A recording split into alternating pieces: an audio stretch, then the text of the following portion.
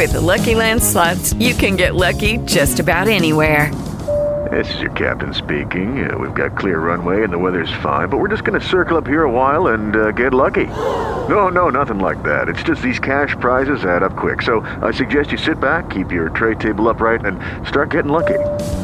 Play for free at LuckyLandSlots.com. Are you feeling lucky? No purchase necessary. Void where prohibited by law. 18+ terms and conditions apply. See website for details.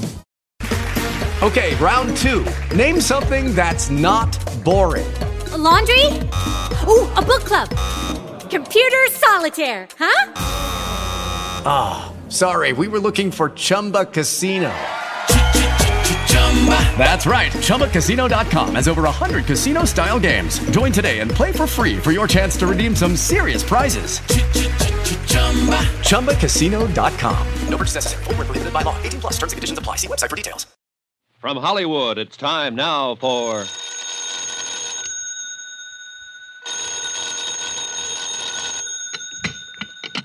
Johnny Dollar. Hi, baby. Dan Mapes. Glad they gave you a telephone in your room. Yeah, that's the only thing good about it. Well, hospitals are designed to make a man impatient. You're a pretty lucky fella at that. Let me tell you about your operation. Yeah, please do. You stopped 2 slugs. They pried one out of your neck and another one out of your rib cage. Missed your heart by a snake's whisker. I was luckier than Gloria Tierney. Yeah. Yes, you were. I'm on my way up to see you. Don't run out on me. Oh, fat chance.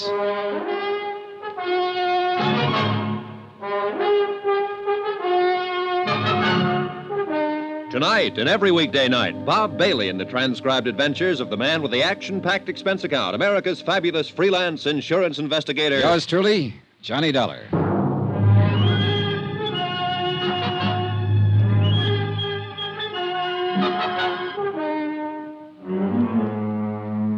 Expense account submitted by Special Investigator Johnny Dollar to 4-State Insurance Company, Wilmington, Delaware.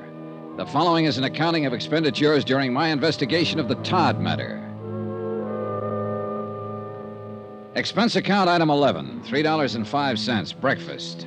I got mad at the nurse when she brought in a bowl of hot cereal and a glass of milk. So I bribed an orderly to slip across the street and get me a tray of bacon and eggs. I was just finishing same when up came Sergeant Mapes. He looked haggard and tired and worried. You nearly got it for good, baby. I got enough of it. You sure did.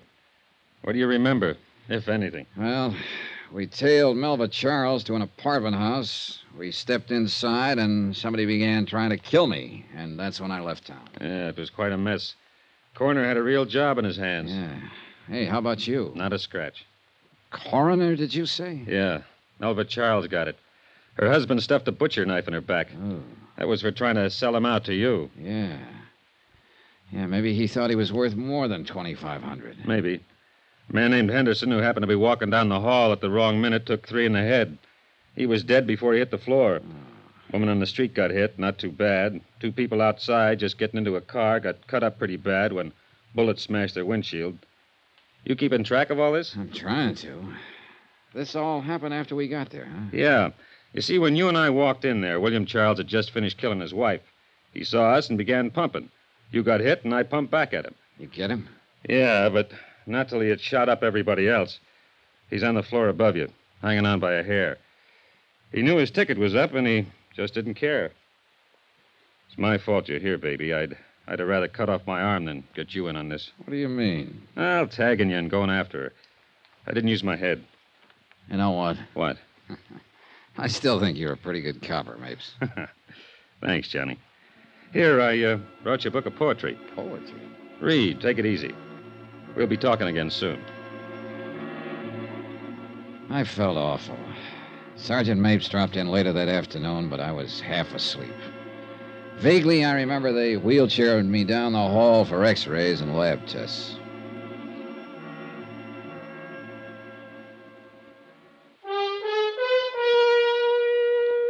Expense account item 12, 10 cents, the morning paper. The story of the shooting was splashed all over page 1, and the solution to the Gloria Tierney killing in part.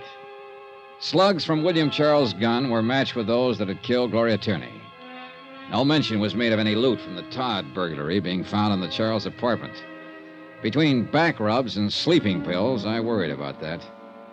I didn't worry too much about the fact that William Charles, killer, gunman, burglar, was dying in the room directly above me.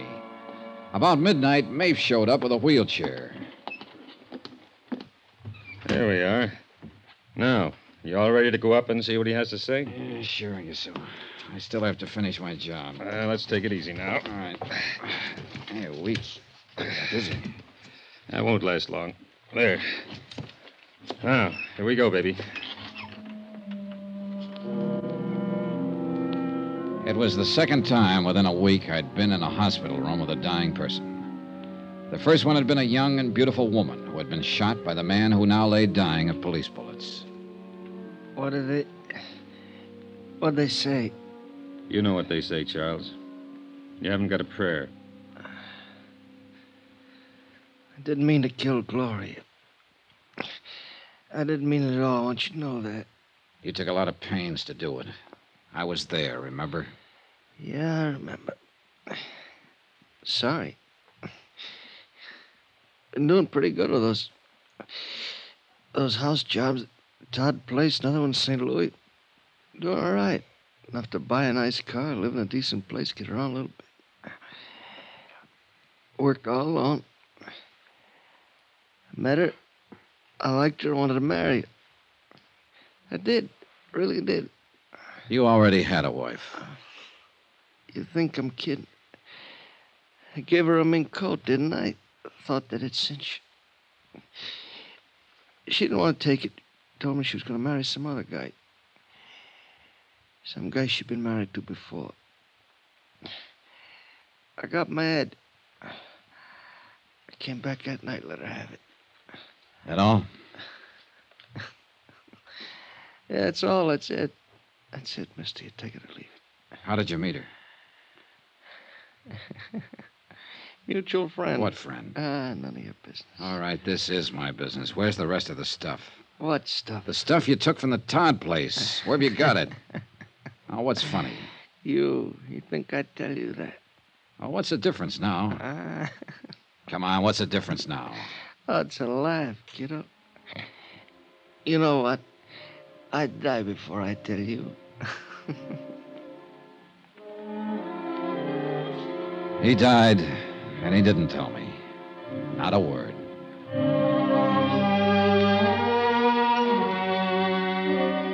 Later, a private ambulance took me from Police Emergency Hospital to my hotel room. 3 days after that, I was able to get back on my feet. I went right down to Mapes' office at headquarters. How do you feel? Better now. Boy, you sure look lousy. Here, sit down, baby. All right, thanks. Should you be out of bed? Yeah, sure. You're lying and you know it. I suppose so. Well, how's it going? You mean have we located the rest of the stuff? No, not a lick of it. Funny guy, wasn't he?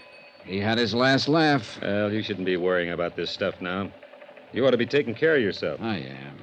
I'm sitting here helping you worry. I'm not worried about anything. You're worried about the same thing I am. Where's all the rest of the Todd stuff? Well, it'll turn up somewhere.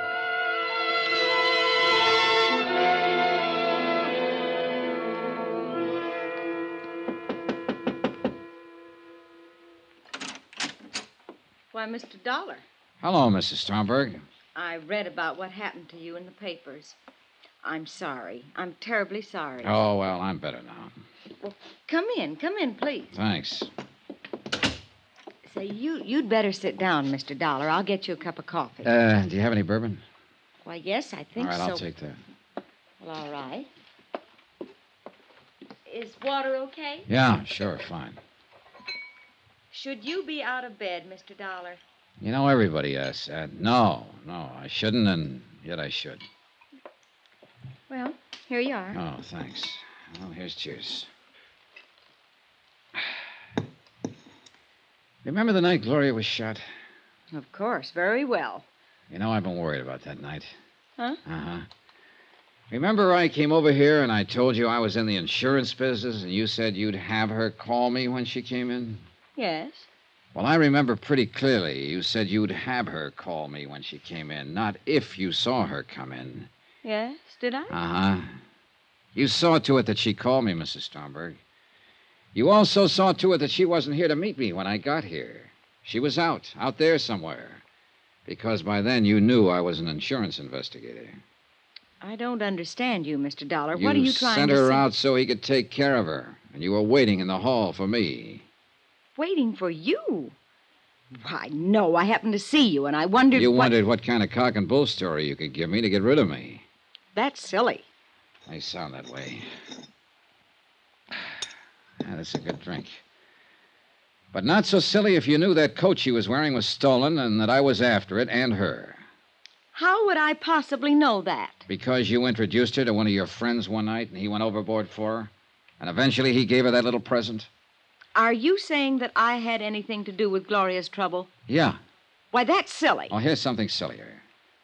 A small-time burglar and thief lay on a hospital bed yesterday and wouldn't tell me how he met Gloria Tierney. Oh, he was a real gallant one, this bird. He killed an innocent girl because she was wearing a mink coat and might tell me who gave it to her. Mr. Dollar. He shot up 2 or 3 people in an apartment, including me. He got shot himself. He knew he was dying. But a simple thing like telling me how he met her wouldn't come out. He wouldn't tell me that for anything. Now, where could he meet her? Was he her kind? Did he go in the same circles? Did he? Nah. He was introduced by a mutual friend, Mrs. Stromberg. You, the manager of the apartment house. No. Something else he wouldn't tell me. What happened to the rest of the loot from the Todd burglary? 2 things he wouldn't tell me. He didn't have to when I sat down and thought it out. You've been working with him right along. You've been keeping all the stuff here. Oh, that's fantastic. Not so fantastic at all, Mrs. Stromberg, when you think that his wife, and she was a girl who'd do anything for money, they tell me, was willing to sell him to me for $2,500. $2,500 when there's still over $60,000 worth of loot from the Todd burglary lying around. She didn't know where it was. But you do, Mrs. Stromberg. Well, if you say I do, I do. Now what? Let's go down to Sergeant Mapes. Oh, no, I'd like a good excuse to use this. Yes. Suppose you would. If I can't charm you or plead with you, can I buy you? You could have prevented her death. You practically ordered it. What is it you want? You. Behind bars. You're silly, but I'll go. For a while, it did look silly. Mapes and his men searched the apartment house from top to bottom and found no trace of the Todd loot. That is, until they found a movable cement block in the basement. Well, the Todd matter ended with a 90% recovery of the stolen items. About $70,000 in dollars and cents. In lives, Gloria Tierney, 1 innocent bystander, and William Charles. For me, let's see. Expense account item 14, $162.30. Hotel and board while in New York. Item 15, $17.40. Airfare and incidentals back to Hartford. Item 18, $230. Miscellaneous. Expense account total, $1,095. Remarks, nil. Yours truly, Johnny Dollar.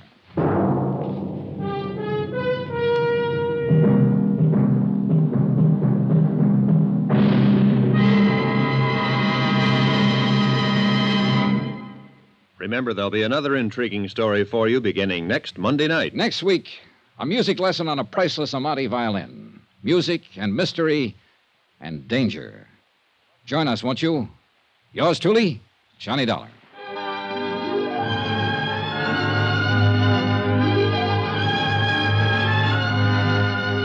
Yours truly, Johnny Dollar, starring Bob Bailey, is transcribed in Hollywood. Written by John Dawson, it is produced and directed by Jack Johnstone.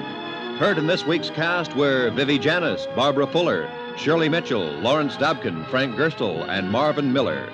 Musical supervision by Amerigo Marino. Be sure to join us on Monday night, same time and station, for another exciting story of Yours truly, Johnny Dollar. This is Roy Rowan speaking.